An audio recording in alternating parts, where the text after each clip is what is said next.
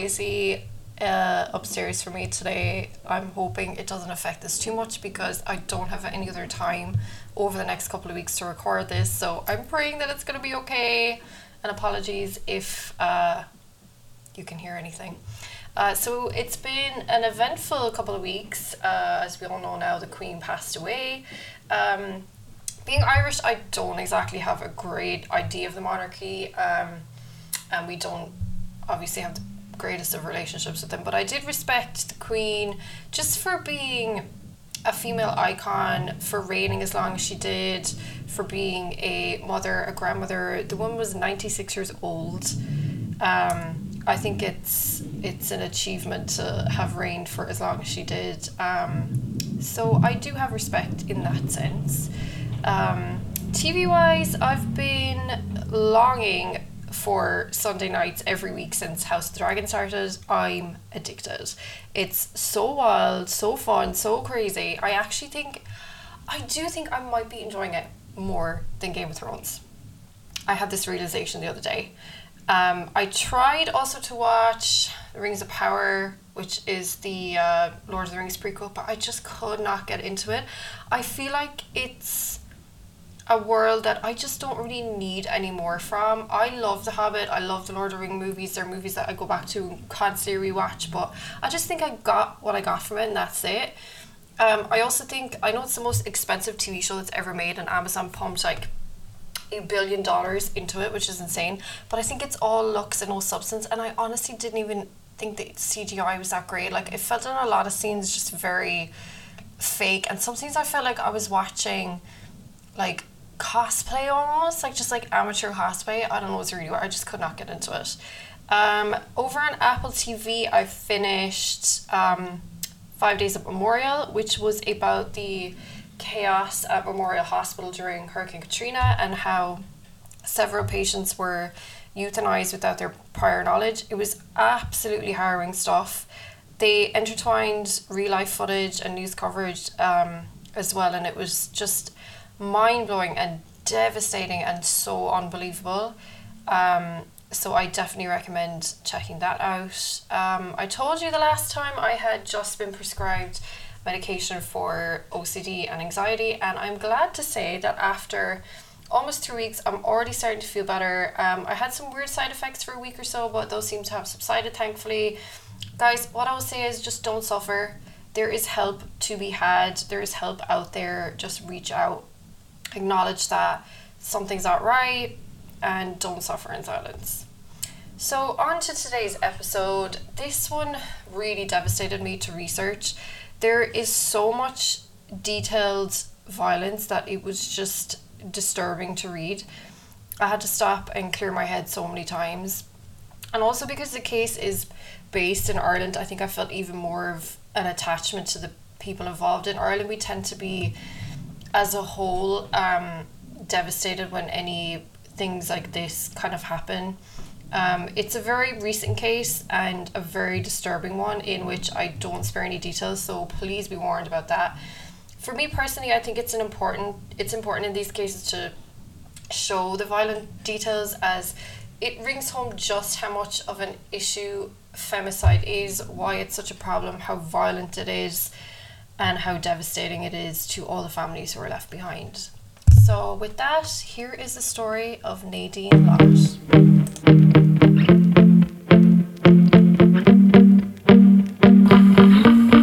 Nadine Lott was born in October 1989 in County Wicklow, Ireland.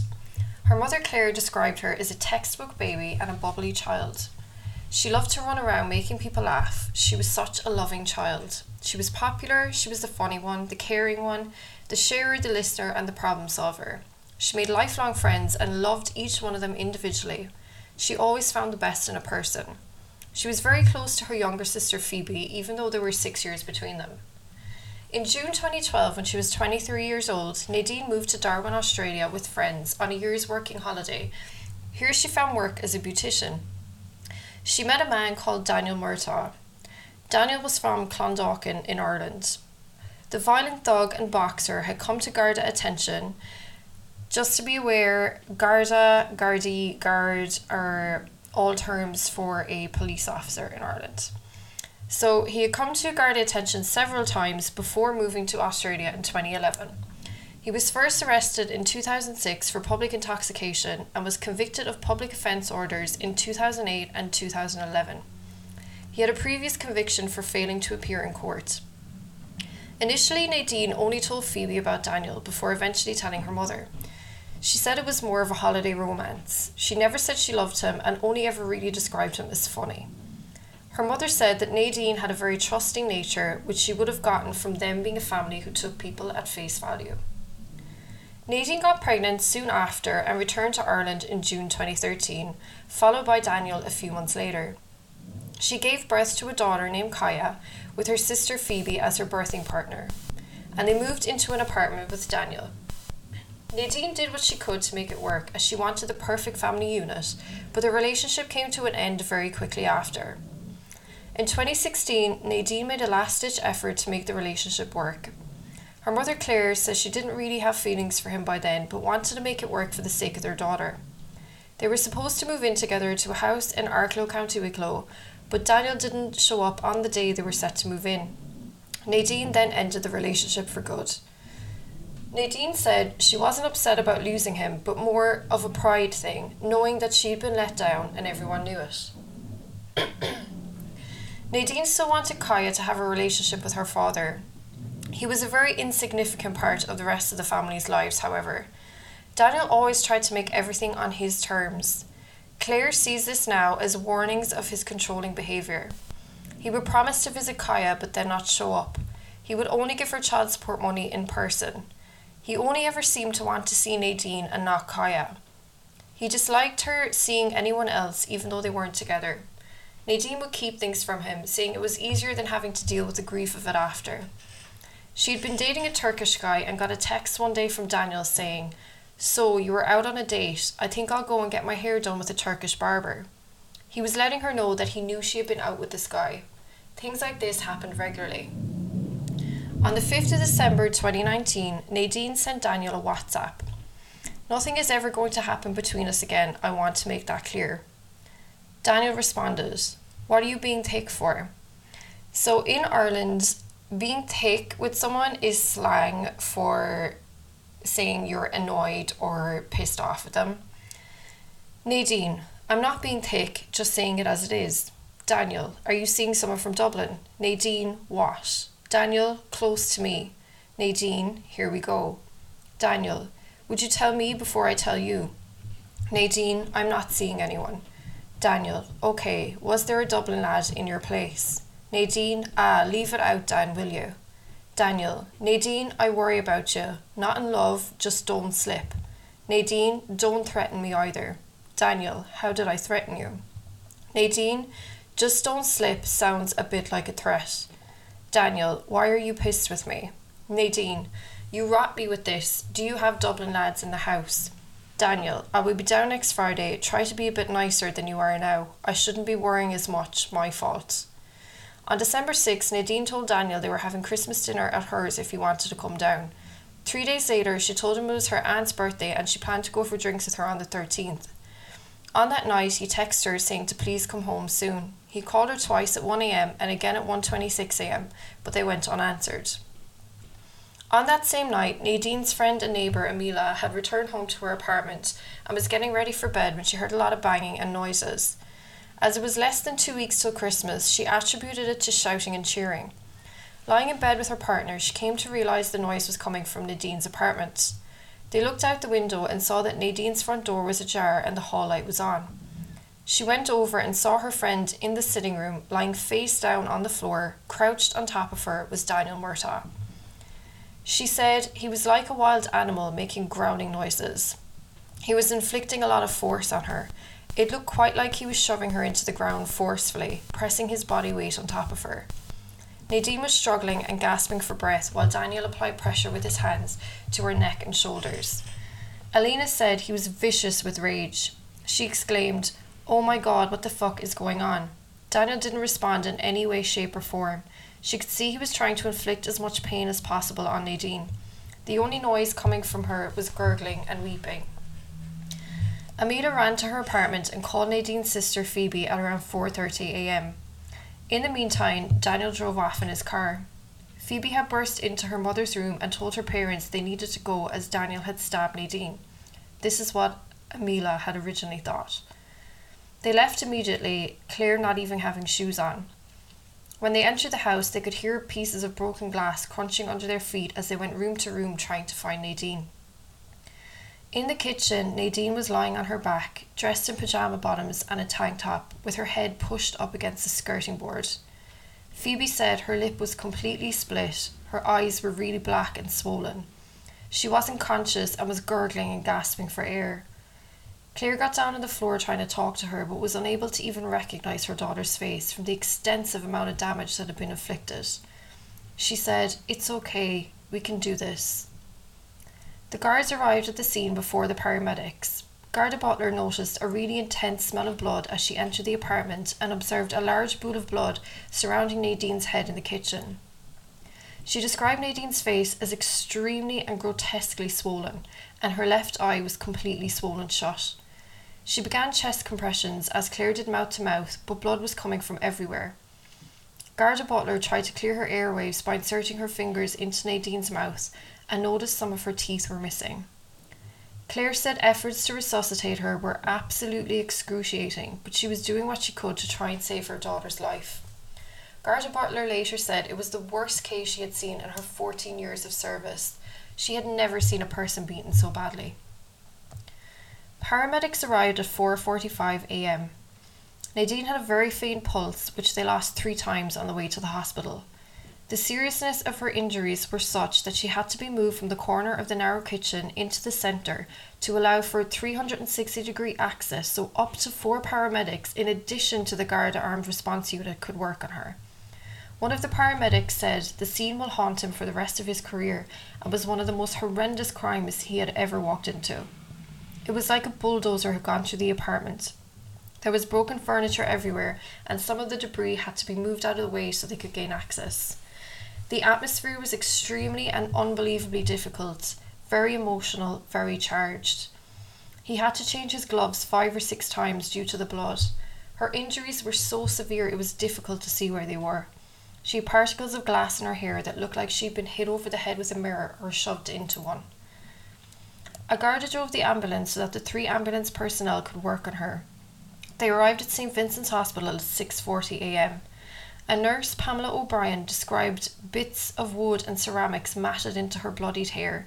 One piece looked like a bit of a dinner plate and another a piece of wood. Her head was huge from all the swelling in comparison to her little tiny body.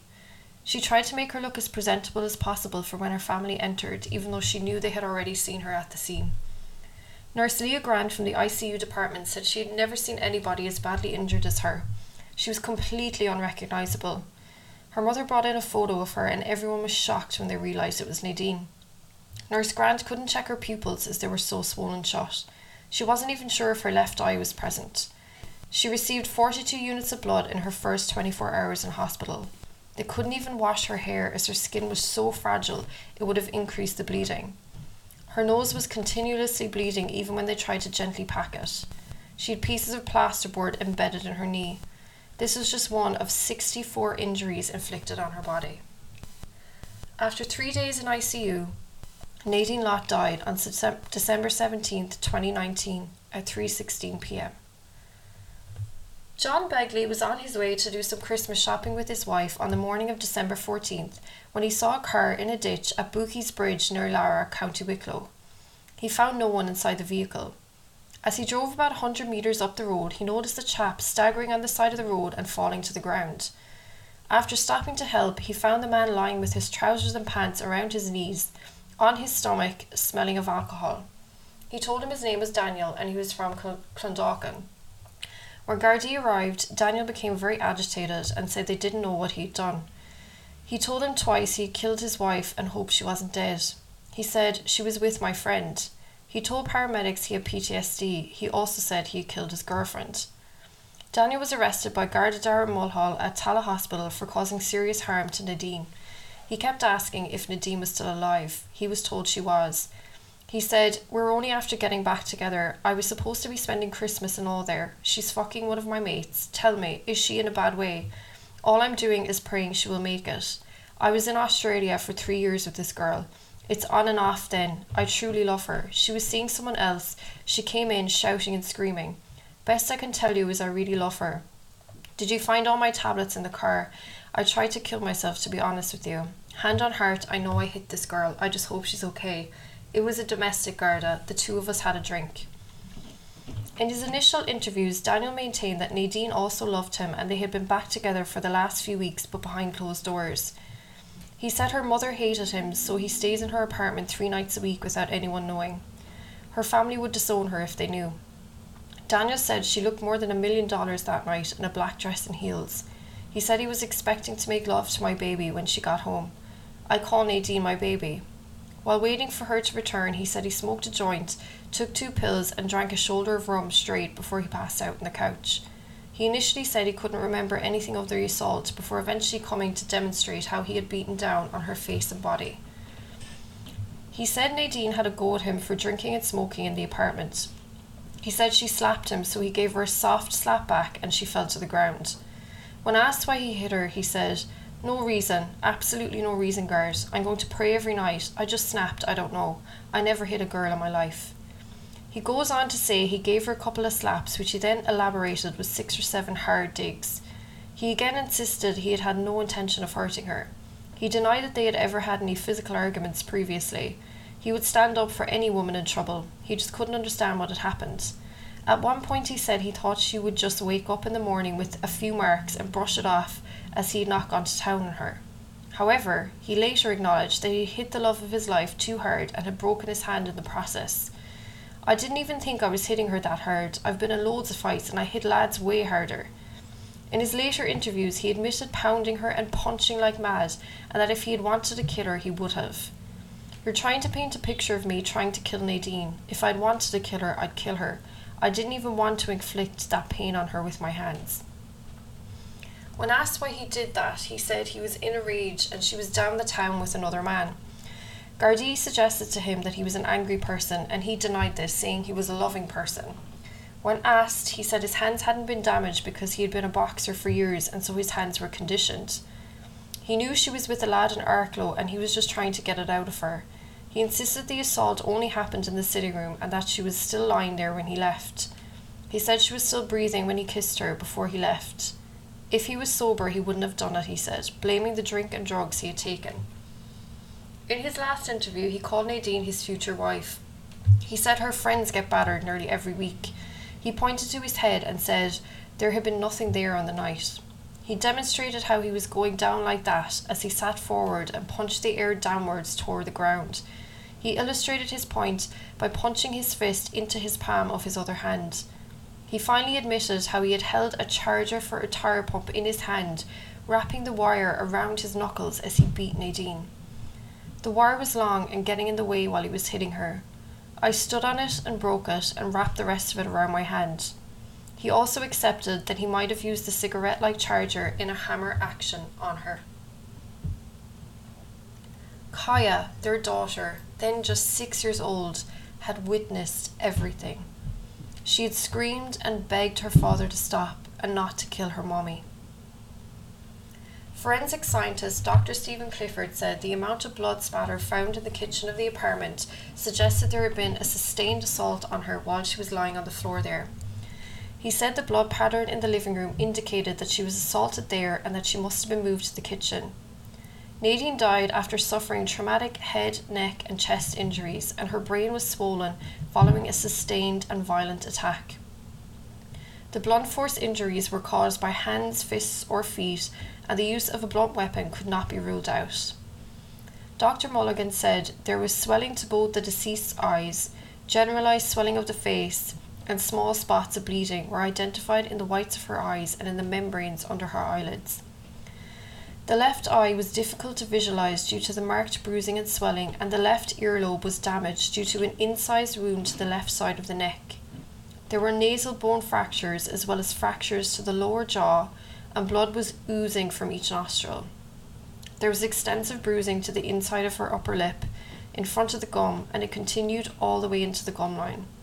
There was evidence of extensive blunt force trauma to Nadine's face, and a stab wound to the right side of the neck was visible. The blunt force trauma had caused bruising over the right eye and the side of the head, severe swelling with lacerations over the left eye, and pulverization of the left-sided facial muscles. The deceased also had displaced fractures of the facial bones and the eye socket, as well as a fracture to the jawbone. The incised wound, which extended from the left earlobe to the left side of the neck, caused significant damage to muscles and small vessels of the neck. The stab wound to the front of the right side of the neck, above the Adam's apple, which travelled behind the jawbone and into the mouth, had caused soft tissue and muscle damage, as well as damage to the structures in the oral cavity. All of these injuries would have combined to cause significant hemorrhage and blood loss. There were posterior rib fractures and bruising under the shoulder blades, which suggested that force was applied to Nadine's trunk during the assault. She pointed out that there was a fracture of the hyoid bone and bruising around the neck area, which suggested that force was also applied to the neck during the assault.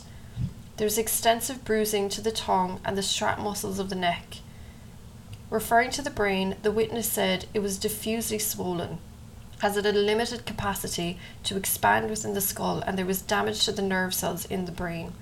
There was also discoloration in the brainstem due to the compromised blood supply. The court heard there were 64 individual injuries observed all over Nadine's body, which could not be accounted for through medical intervention.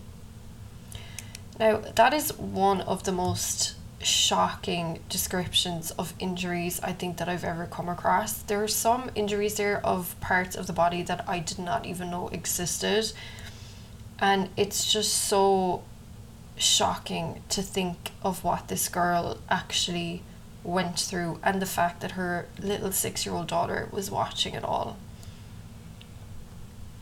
On the 22nd of December, a funeral service was held for Nadine, which was attended by over 1,000 people, with hundreds more waiting outside. On August 5th, 2021, Daniel Murtaugh was found guilty of the murder of Nadine Lott, unanimously rejecting the defence of manslaughter due to intoxication. On October 4th, 2021, he was sentenced to life in prison. It was revealed in his sentencing that he had 9 previous convictions, including one from 2011 for threatening and abusive behaviour. Family friend and solicitor Pádraig Hyland delivered a statement on behalf of the family outside the courtroom, with Nadine's family standing behind him, all wearing face masks bearing Nadine's name in pink. Nadine's murder prompted commentary on the issue of women being killed by their partners in Ireland. In July 2022, Daniel filed legal papers in a bid to have his murder conviction overturned. Nadine's mother Claire delivered a victim impact statement at the sentencing of Daniel Murtaugh. I'm going to read the statement now, and it's one of the saddest things that I've ever read. It took me a while to write it out, to be honest, so I'm going to hopefully try and get through it in one piece. Nadine was a textbook baby. She was a bubbly child. She loved to run around making people laugh. She was such a loving child. I would say to Nadine as a baby, "What would I do without you?" Her response would be, "Lost, Mammy." This phrase we said often, even up until our very last day together, and now here I am, lost. Nadine was popular. She was the funny one, the caring one. Nadine played a huge part in the caring for her nanny, my mother, in her last few months prior to her passing in February of 2019. She would read, sing songs on request, and climb into the hospital bed to give comforting cuddles. And she was also a rock to my father in his mourning, giving of her time so generously. This was not a task to Nadine. She did it without a thought, as this was Nadine's nature. She had the most loving, caring, trusting nature. Nadine was at a point of her life that she was at her happiest. She had her amazing Kaya. She loved her life, her apartment, her job, her car. Financially, she was secure. She supported herself and Kaya as a single mother, as she always had done since Kaya's birth. Everything had come together for her. In her words, "I'm actually so happy I don't need anything else." On the 13th of December, all of this was devastatingly changed. We had a lovely night together as a family. I left before Nadine. When I got home, I sent Nadine a text as it was raining to say, "Nadine, if you need a lift home, call me." I never got a reply, and I never will. There are no words to describe the enormity of the devastation on receiving that phone call in the early hours of December the 14th, 2019. We drove the 5 minutes in panic, but only expecting Nadine to be a little shook from a possible fight outlined on the call. The total carnage that we entered can and never will be forgotten. Nadine's home, her beautiful apartment, was the site of a horror movie. Nadine's blood splashed everywhere, broken glass, smashed mirrors, just total horror. When we got to the kitchen, the screams of my son and my youngest daughter I will always carry with me. Nadine, my daughter, my baby, was beyond recognition. She was gasping, blood pouring from her in so many places that all I could do was lie on the floor with her, holding her hand to give comfort that I was there and Kaya was safe. With the support of Garda Linda, we performed resuscitation on Nadine with the phone guidance of the emergency services.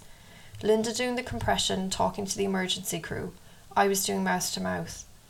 This continued until the ambulance crew were with us. Once they came to the kitchen, I had to leave Nadine at their request. I then checked on Kaya, who was in complete shock. She was cold, white, scared, and kept asking if Mommy was okay.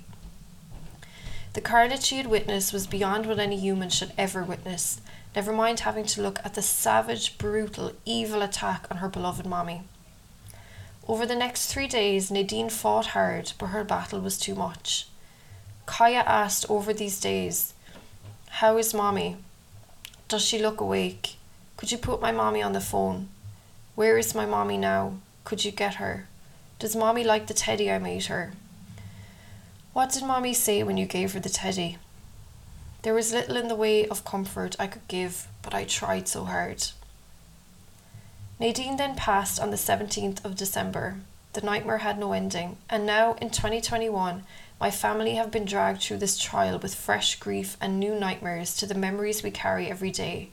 We now have even more detail, evidence and pictures of the extreme gravity of Nadine's suffering, the callous coldness and unremorseful evil that forced our beautiful Nadine from us, her family. Life without Nadine is cruel, empty. To have to carry on without her every minute of every day is a struggle. The never-ending pain, tangible emptiness, constant flashbacks are now part of an existence for us, Nadine's adoring family. The horrific evilness has changed all of us. Our bubbliness and laughter are gone. Although the effects on us adults in the family are catastrophic, our little angel Kaya endures so much more. Kaya lost her best friend, and through pure evil, Kaya witnessed firsthand the devil at work. My granddaughter must now relive that night every day and night for the rest of her life. She witnessed total carnage, heard and saw her mommy suffering, begged to save her mommy's life. She displayed bravery beyond her years that night, and in the midst of horror did what she could to save her mommy. Nadine was forced at the hands of evil to leave her most precious Kaya. She left us, her family and her friends with the greatest of memories, memories we treasure so dearly. She's missed beyond belief. Nadine, we love you so very much, or in your own words to Kaya, to the moon and back 1,000,000,000,000 times. No one can remove your light from our lives. Shine bright, darling. We are proud that you are ours. I am so honoured to call you my daughter, and Kaya is so lucky to call you Mommy. Your baby will always be adored and protected with our family. We love you, honey.